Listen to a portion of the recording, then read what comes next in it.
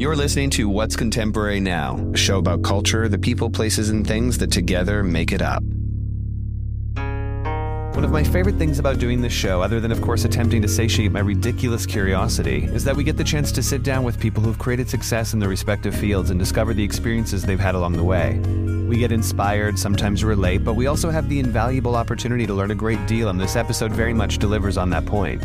With an archive of everything they've ever done but never actually gone into or looked back at, Jack and Lazaro Proenza Schouler are always looking forward to the things that inspire them today. Getting a bit of a masterclass in this conversation, we hear an earnest report on their beginning, evolutions, feelings about cultural shifts, and their shared perspective on what's contemporary now. This is Lazaro Hernandez. This is Jack McCollough. And we're talking about what's contemporary now. So first off, I'm glad we managed to make this work. I know schedules are quite impossible, especially this time of year. So thank you both for joining us today. Of course. Of course. It's a pleasure to be here. I have to jump off with asking you guys to do me a solid and pronounce the name of the brand correctly, given that people love to debate. Yeah, people love to get it wrong. It happens frequently. It's Proenza Schouler, like school. You see, I've always had it right. I never understood the other version. Yeah, a lot of people say Schouler. Yeah. We've gotten some interesting packages delivered to the office over the years with interesting spellings of the name. I'm sure. But it's Proenza Schouler. Proenza Schouler for the win. And yes, we like to go back to the beginning of things because while a great deal of industry members obviously are well versed in your story, there are members of the audience who aren't and would love to hear more. So where are each of you from? What does the beginning of Jack and Lazaro look like? Well, this is Lazaro. I was born in Miami, in Florida, and I was sort of like lived there till I was... I know, I'm sorry. Florida has a better app these days. No, there was a little bit of a tech glitch, so I didn't actually hear what you said. I wasn't saying oh no to Florida, but that would have been funny. You could say oh no to Florida. That's okay these days, right? Yeah, no, I was born in Florida. I was born in Miami, and I was there until I was like 18 years old, until I came to New York to enroll at Parsons. And what about you, Jack? I was born in Tokyo. I lived there for a number of years, moved to America around kindergarten and to New Jersey. So it's quite the shift from Japan to good old New Jersey, quite a culture shock. And kind of grew up in my teenage years in Jersey, outside the city. And I've been in New York since, late 90s. Do the pair of you remember that standout moment where you knew that fashion was a thing you wanted to pursue? I mean, it's kind of hard to define that exact moment. For me, I grew up in Miami, Florida, which seems like a lifetime ago. My mom had a beauty salon growing up that I would frequent. I'm an only kid, and I wasn't like the sportiest of kids or whatever. So after school, instead of doing after school sports, I would go hang out with my mom at the beauty salon with the ladies. And I think that's when I first started to be interested in the world of fashion and beauty and things of that nature. I remember after school being there, being bored. There was always magazines all over the place. Back in the magazine heydays, I remember just diving into issues of Vogue and Harper's Bazaar and things like that. And it just seemed like this fantasy world to me. These beautiful images of these beautiful people doing beautiful things. It just felt like a fantasy world that existed in magazines, and it wasn't like an actual physical thing. And I was always fascinated and enthralled by those images. And it wasn't until I was a little bit older, I think it was senior year in high school, when I came to New York for a summer. And I was out and about, and I met a couple of people involved in the actual industry here, like fashion people in New York. And I was like, oh, cool. This is actually a real world, something that I could potentially be a part of. And it got me thinking that maybe this is something I would want to do, maybe something I would want to explore. At the time, I was applying to University of Miami for pre-med, and I did that for actually 2 years before I made the decision to screw that. I'm going to apply to Parsons just on a whim and see if I get in. And if I got in, I was going to move to New York and explore this world. I was just going to dip out and leave everything behind and be a fashion designer. And if I didn't, I was going to stay back home and pursue a career in medicine, which would have been interesting. Luckily, I was accepted, and I just left it all behind and came to New York. And I met Jack right when I moved to New York back in 2000, I think. What about you, Jack? Yeah, I mean, I kind of discovered the fashion world and that whole industry much later, not really till my college years, more when I moved to New York. think back in my teenage years, I wanted to do something more in the visual arts. I was really into painting. Went to boarding school my junior year. It was this great boarding school called Walnut Hill, which was an arts boarding school. So it was like 9 to 12 was academics, and 1 to 6 was all painting and sculpture. Applied to art schools, went to Parsons. At Parsons, your freshman year, you have a foundation year. So no matter what major you end up going into your sophomore year, whether it's architecture, or photography, or painting, or fashion, it's all the same curriculum. It wasn't quite clear on what I was going to major in at that point. And it was throughout that year that I kind of discovered fashion. Lazaro and I met our freshman year. We were in a lot of the same classes together. And it was really kind of the first time I was exposed to that world. And I was immediately interested and engaged. Like Lazaro, like the first discovery of fashion was through magazines. New York was filled with them back in those days. And so my discovery of that world just evolved over the course of that foundation year at Parsons. And towards the end of the year, I realized it was something I wanted to get into. And I think in a lot of ways, it's so related to the stuff I was already interested in. It's color and line and composition and silhouette and proportion. So a lot of the things I'd been interested before, I really applied towards that and what I do still today. You guys met that early on in both of your trajectories when it comes to fashion. At what point did you decide that it was a great idea to build a brand together? It wasn't so premeditated, to be honest. It was interesting because as we were hanging out a lot throughout the school years, we started going out a lot together. We sort of amassed the same group of friends, and like our aesthetics started to kind of meet in the middle. We started being interested in the same things and the same designers and the same references. And little by little, like our schoolwork at the time started looking very like each other. We were sort of at one point started to compete against each other. We had the same basic projects going into these crits, which was interesting. Yeah, I feel like we had a lot of work that you had to do from home. Every week you had to design a collection, and we'd probably pull like a couple all-nighters every single week, kind of wrapping these collections up. But because we had to pull these all-nighters instead of doing them alone, oftentimes I'd go to Lazaro's house or he'd come over to mine and we just do it together. So we weren't riding solo. And I think because we were together all the time and working on our individual projects, we'd kind of subtly riff off one another subconsciously to the point where our work really started blending and looking quite similar, I think. And so then senior year came about and we had to do like a senior thesis, like a big collection for the end of the year. And we sort of had a similar starting point for the collection. We're like, oh, well, we're just going to fight each other. We're so competitive. We still are. We're just going to like duel to the end here. And we're like, you know what? Just to save this relationship and not get in a huge fight, let's collaborate. Let's officially collaborate on one collection. Let's just not compete against each other. And we asked the dean of students at the time, the head of the department, if we could do a collaboration for the senior year collection. And they had never allowed that to happen. No one had ever asked to do that. And he was pretty cool. It was actually Tim Gunn, which is so random, but he was straight up the dean of the fashion department. He was an academic at the time. And Tim was really cool with us. And he's like, yeah, totally, you guys can do that. And so we did. And it saved our relationship. We didn't have to fight with each other. And we had just created like this new problem. It created new problems. And it was just this huge collection relative to every other student. And at the end of the year, there's a big competition. And we were awarded Designer of the Year as a duo, which is interesting. And then we had this project, but it was a collaborative project. So then everyone had to like shop that project around to land a job. And I remember going to Narciso Rodriguez and a couple of interviews as a duo, which is so weird. And they were like, so what, you guys come as a team? We're like, yeah. And like, is it one salary, 2 salaries? We're like, yeah, no, it's 2 salaries. They're like, yeah, that's not going to work. Yeah, I remember it was very confused. I actually remember leaving that interview, and that was kind of that moment where it's like, what are we doing? What are we thinking? And should we start something? But that felt so foreign to us, felt very risky, felt very scary. But around the same time, we had no money to start either. It was like, we had no funding to start a whole business. But around that same time, Peter Arnold, I guess he was the president of the CFDA at the time. He called us into his office. We kind of had some conversations, and he connected us with Julie Gilhart, who was kind of running Barney's at the time.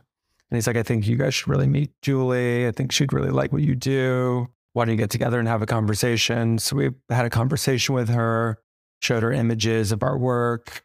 She's like, this is really interesting. Why don't you bring the collection up to my team and show us the collection, and we could take a closer look at it. We can give you guys some input and talk what you're thinking. So we went up there with one of our friends who was kind of modelly and like lugged the whole collection into a car service, threw it up on rolling racks and presented it to her team, not really knowing what would come of it. And shortly after we left that meeting, they sent through an order. They placed an order on the senior thesis collection. And it's really what got the whole thing started. We were still in school at the time. We hadn't graduated yet. And all of a sudden we have an order from Barney's and we're like, what? How does this work? Because, Michael Kors, I was interning with Michael. Jack was with Mark Jacobs. Mark gave us a few factories and Michael gave us some fabrics. So we had, this sort of sample collection, but then we had to figure out how to produce it. And it was cool because it was the summer right as we were graduating, all our friends, no one had jobs. So it was like this super exciting scene and vibe that kind of formed around us and our friends. And everyone would come over to our house at night and we'd cut patterns. And so we sewed the entire production sort of ourselves with friends and cutting it. And then we had a friend who worked at Helmut Lang in the PR department. She went to NYU as like a religion major. And we're like, oh, hey, she was kind of businessy, compared to us. And we're like, hey, Shirley, we have this order from Barney's.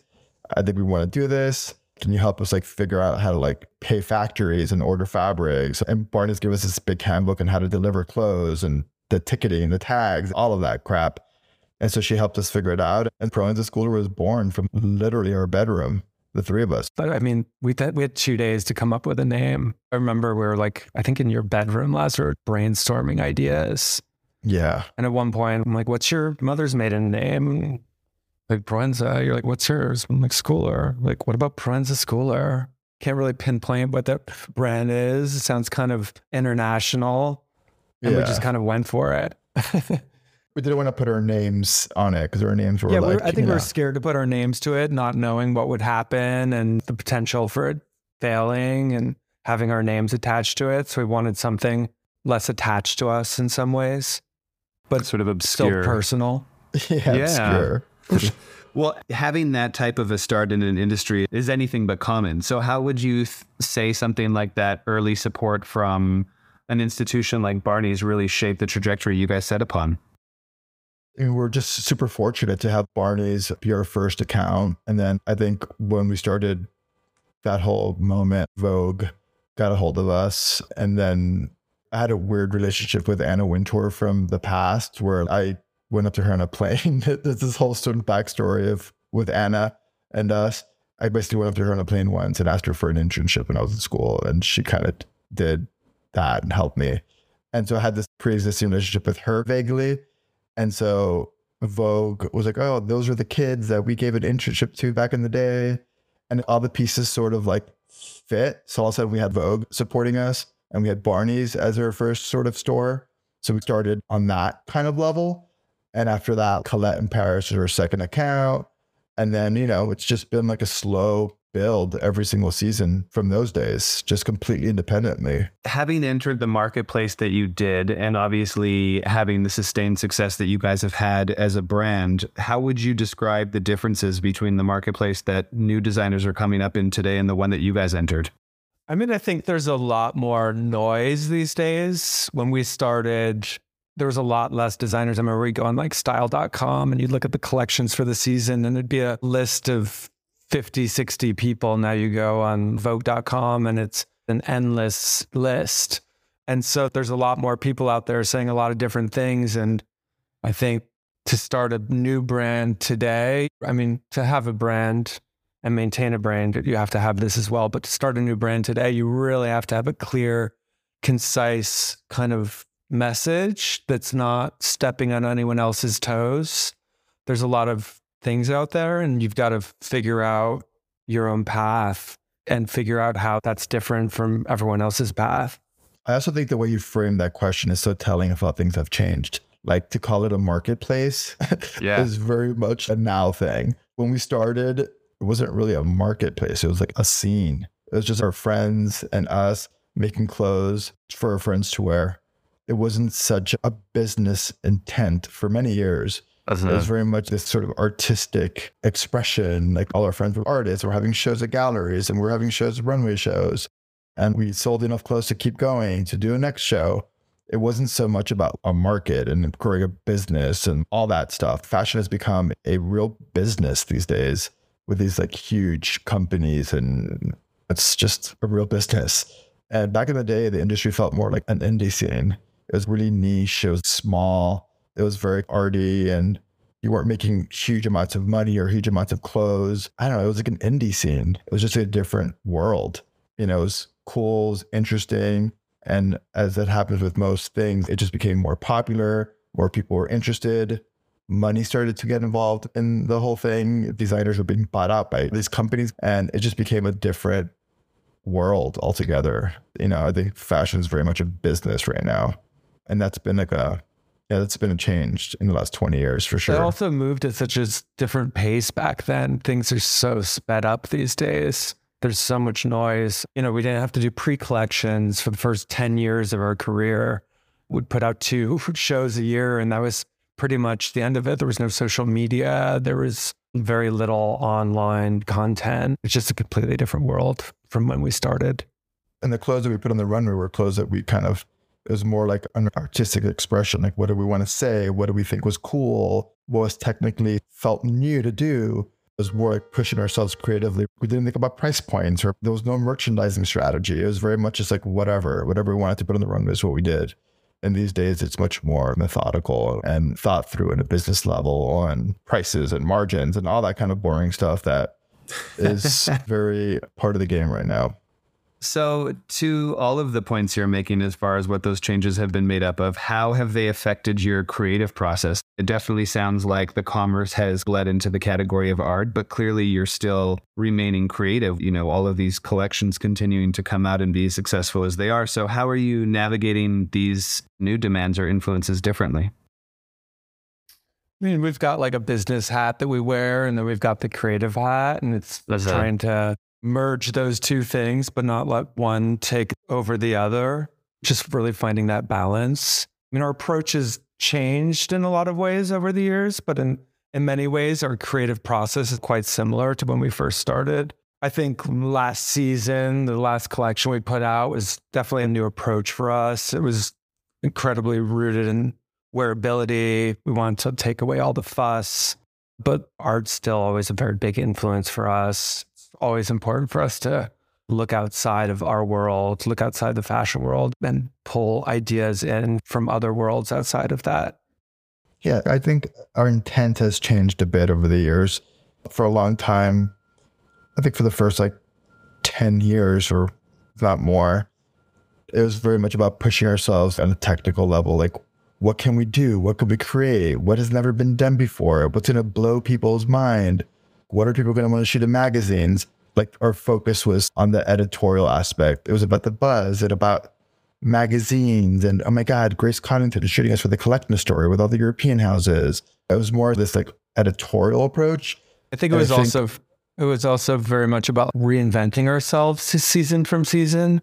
People never knowing really what to expect, totally switching it up from one season to the next, being more of a surprise. I think now it's more about figuring out a way to create a continuity, have it telling the same story in different ways, speaking to the same woman always.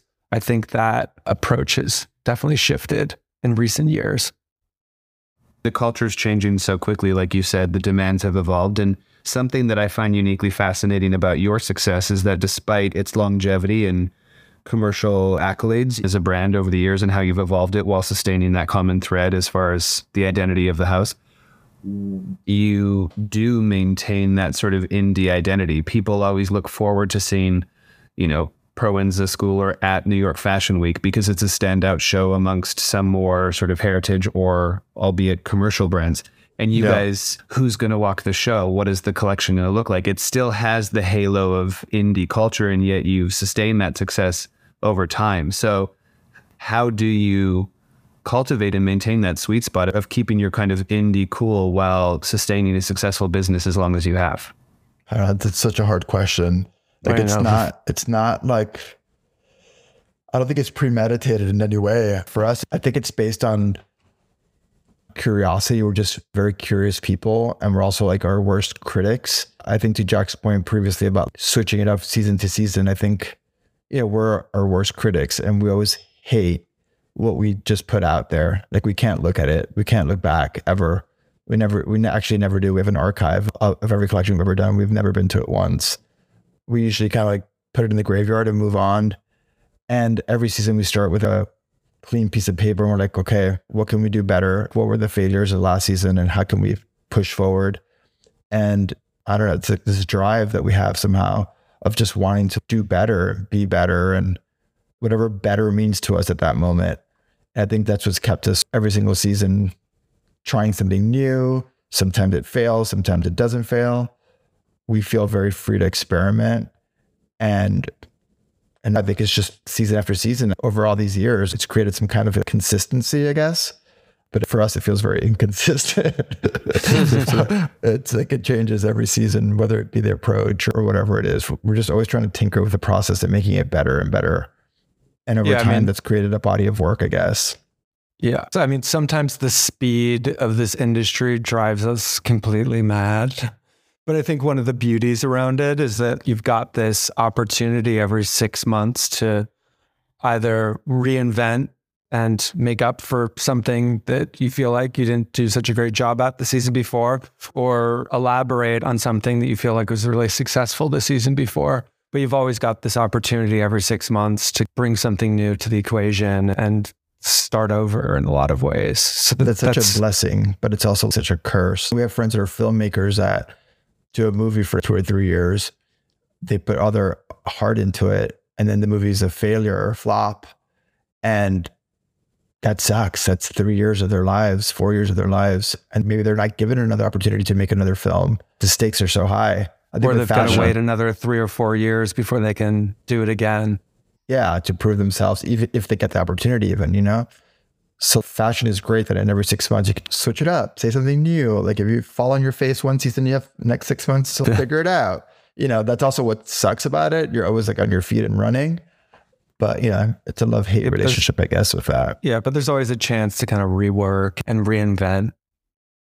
Yeah. Well, if you look at brands in general, there's always a creative face to each of them. And in the case of Proenza Schouler, it's the pair of you. How do you think going through everything you guys are explaining as a duo has been beneficial or made easier? And also, what are some of the added challenges that come into play when there are two people making those key decisions? Mm-hmm. I mean, I think emotionally speaking, it's like incredible in that when one of us is kind of like, exhausted or like feeling down or questioning things, we have the other one to kind of pull us back up and reinvigorate and re-inspire and keep the energy alive. So we really help each other out in that regard. Creatively speaking, I mean, we're just always pushing each other. Like Lazaro said, in some ways we can get a little competitive with one another, but I think that pushes us to do better and be better. I don't know. Our creative process is kind of hard to talk about. It's so abstract. I think in the early days where we do 2 shows a year and that's it, we were way more on top of each other creatively and on a process level. We'd like sort of just trip each other up a little bit. And I think as the business has scaled and as the world has become more sort of multi-dimensional, there's so many things to do now, whether it's like marketing or merchandising meetings or handbags or shoes or mainline, pre-collections, white label. We have, I think, 20 collections a year right now. And so on top of all the other press and marketing and all the other stuff going on, PR and HR stuff, we just divide and conquer now. There's days where we don't even see each other.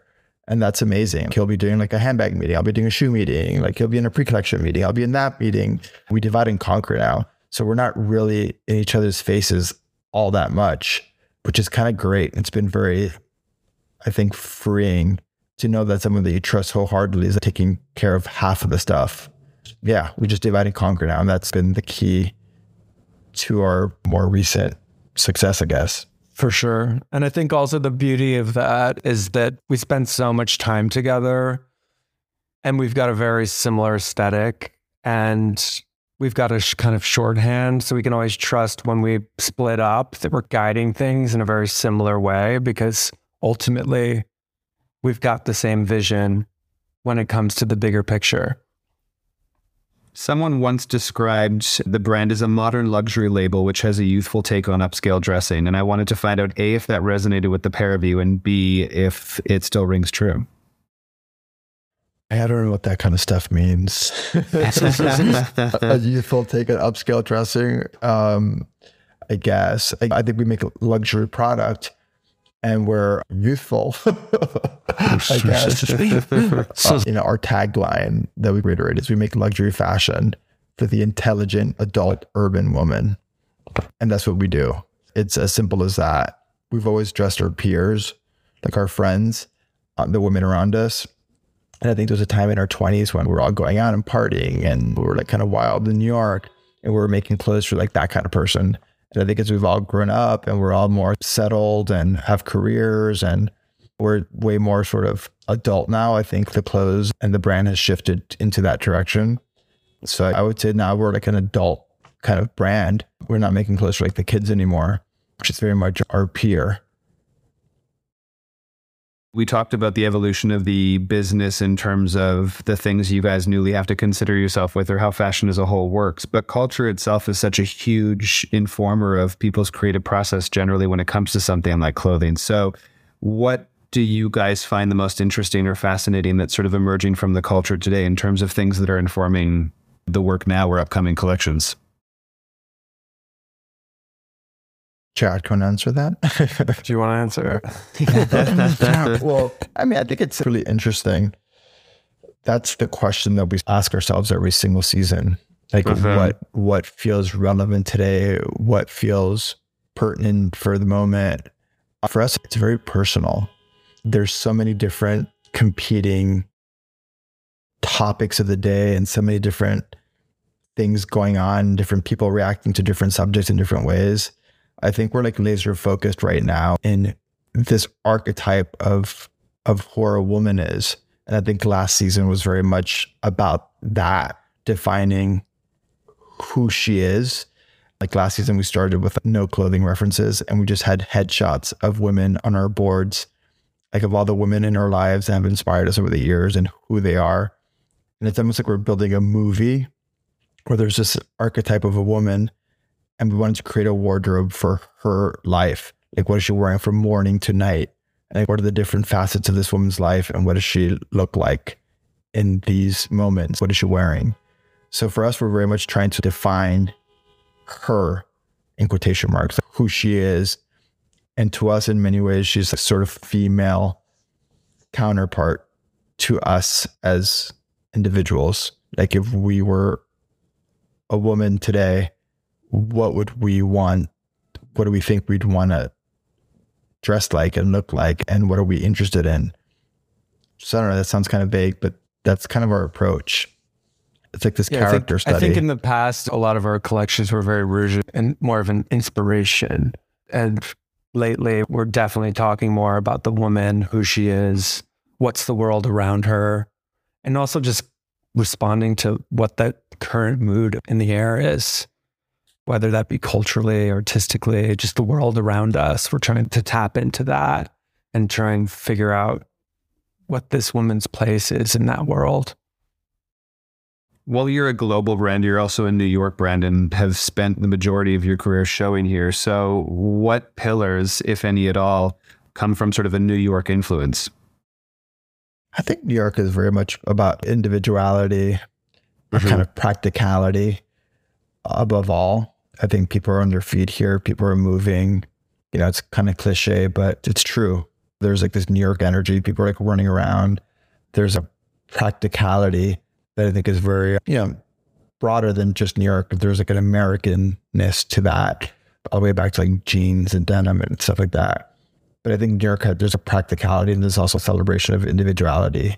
It is such a melting pot. There's so many different kinds of people and vibes. I think the mix of that is really interesting and very New York. It's not homogenous in any way.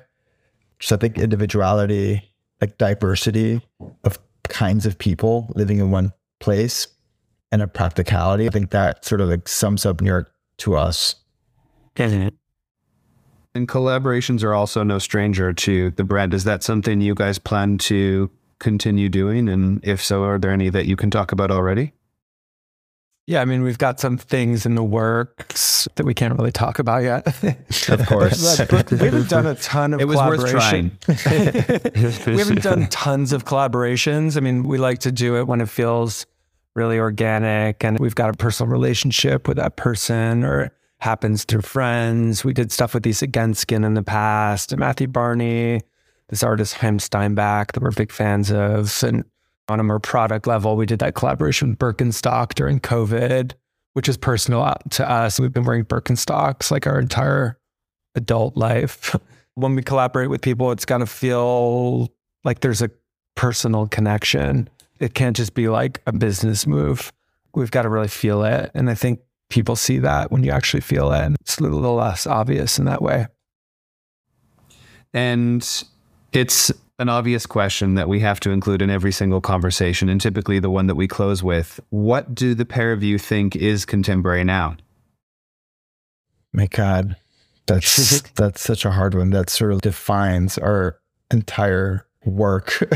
Like what feels contemporary now? I guess for us as designers and creative people, for us, it's like personal. There's so many competing ideas and narratives and interests right now. And I think for us, it's very much about putting our blinders on and finding what it is that makes us us and what makes us individuals. So for us, it's less about looking around and seeing what everyone else is doing and trying to like riff on other people.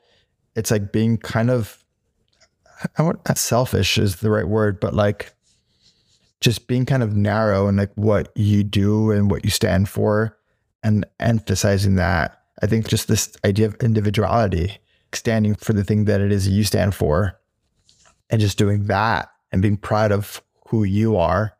I think it's just a celebration of individuality. I think that feels really relevant for today. And I think everyone's individuality is valid, which is, I think, interesting. There's not just one voice that's like, oh, this is the valid thing to do. I think everyone's voices are valid. And I think people that are doing cool stuff do their own thing and stand by that and are cool with everyone else's thing, but they have their own thing. I don't know if that sounds vague, but yeah, I was going to kind of say the same thing. I feel like back in the day when we started and through a lot of periods, especially in fashion, there's been like kind of one message in a lot of ways that multiple people were tapping into. And I think these days there's just so many different ways of thinking about things. And there's people with so many different kinds of interests. And there's not one thing that kind of brings that all together. And I really think it's just about sticking true to your own vision and not being a follower and really following what your heart is telling you and sticking to your core idea. I think for a creative, because everything is valid and everything is okay, it could get confusing if you start tapping into too many sort of like vibes and this, if you're this and you're that, but you're also this and you're also that. Everything is valid, but you have to sort of pick your lane and do that thing. Because if you try to do it all, then who are you? Like you don't stand for anything. So it's an interesting mix of everything is cool, but you got to like carve your own little thing and just do that thing and be cool with everything else happening. But you got to stand for a very specific sort of idea. So I don't know. That's kind of no, for sure how we think about it. And it's tricky for us because we're interested in so many different things and we're interested in so many different aesthetics and the ways to create things. But ultimately, I think where you find success these days is through repetition and consistency, not letting yourself get off track and really honing in on what you're about and really staying true to that and just evolving on that message. And being enough of something. Exactly. Yeah. I think back in the day, I think our broad interests sometimes got the better of us. We'd go on some trips to the Himalayas and then come back and be like a Himalayan collection. And then we'd go to Hawaii and do Hawaii. Like our interests inspired us creatively, but to a point where like maybe the output felt a little too all over the place. And I think that's been a more recent sort of shift, creatively speaking. We sort of put on the blinders a little bit more and are trying hard to just define our lane and own it.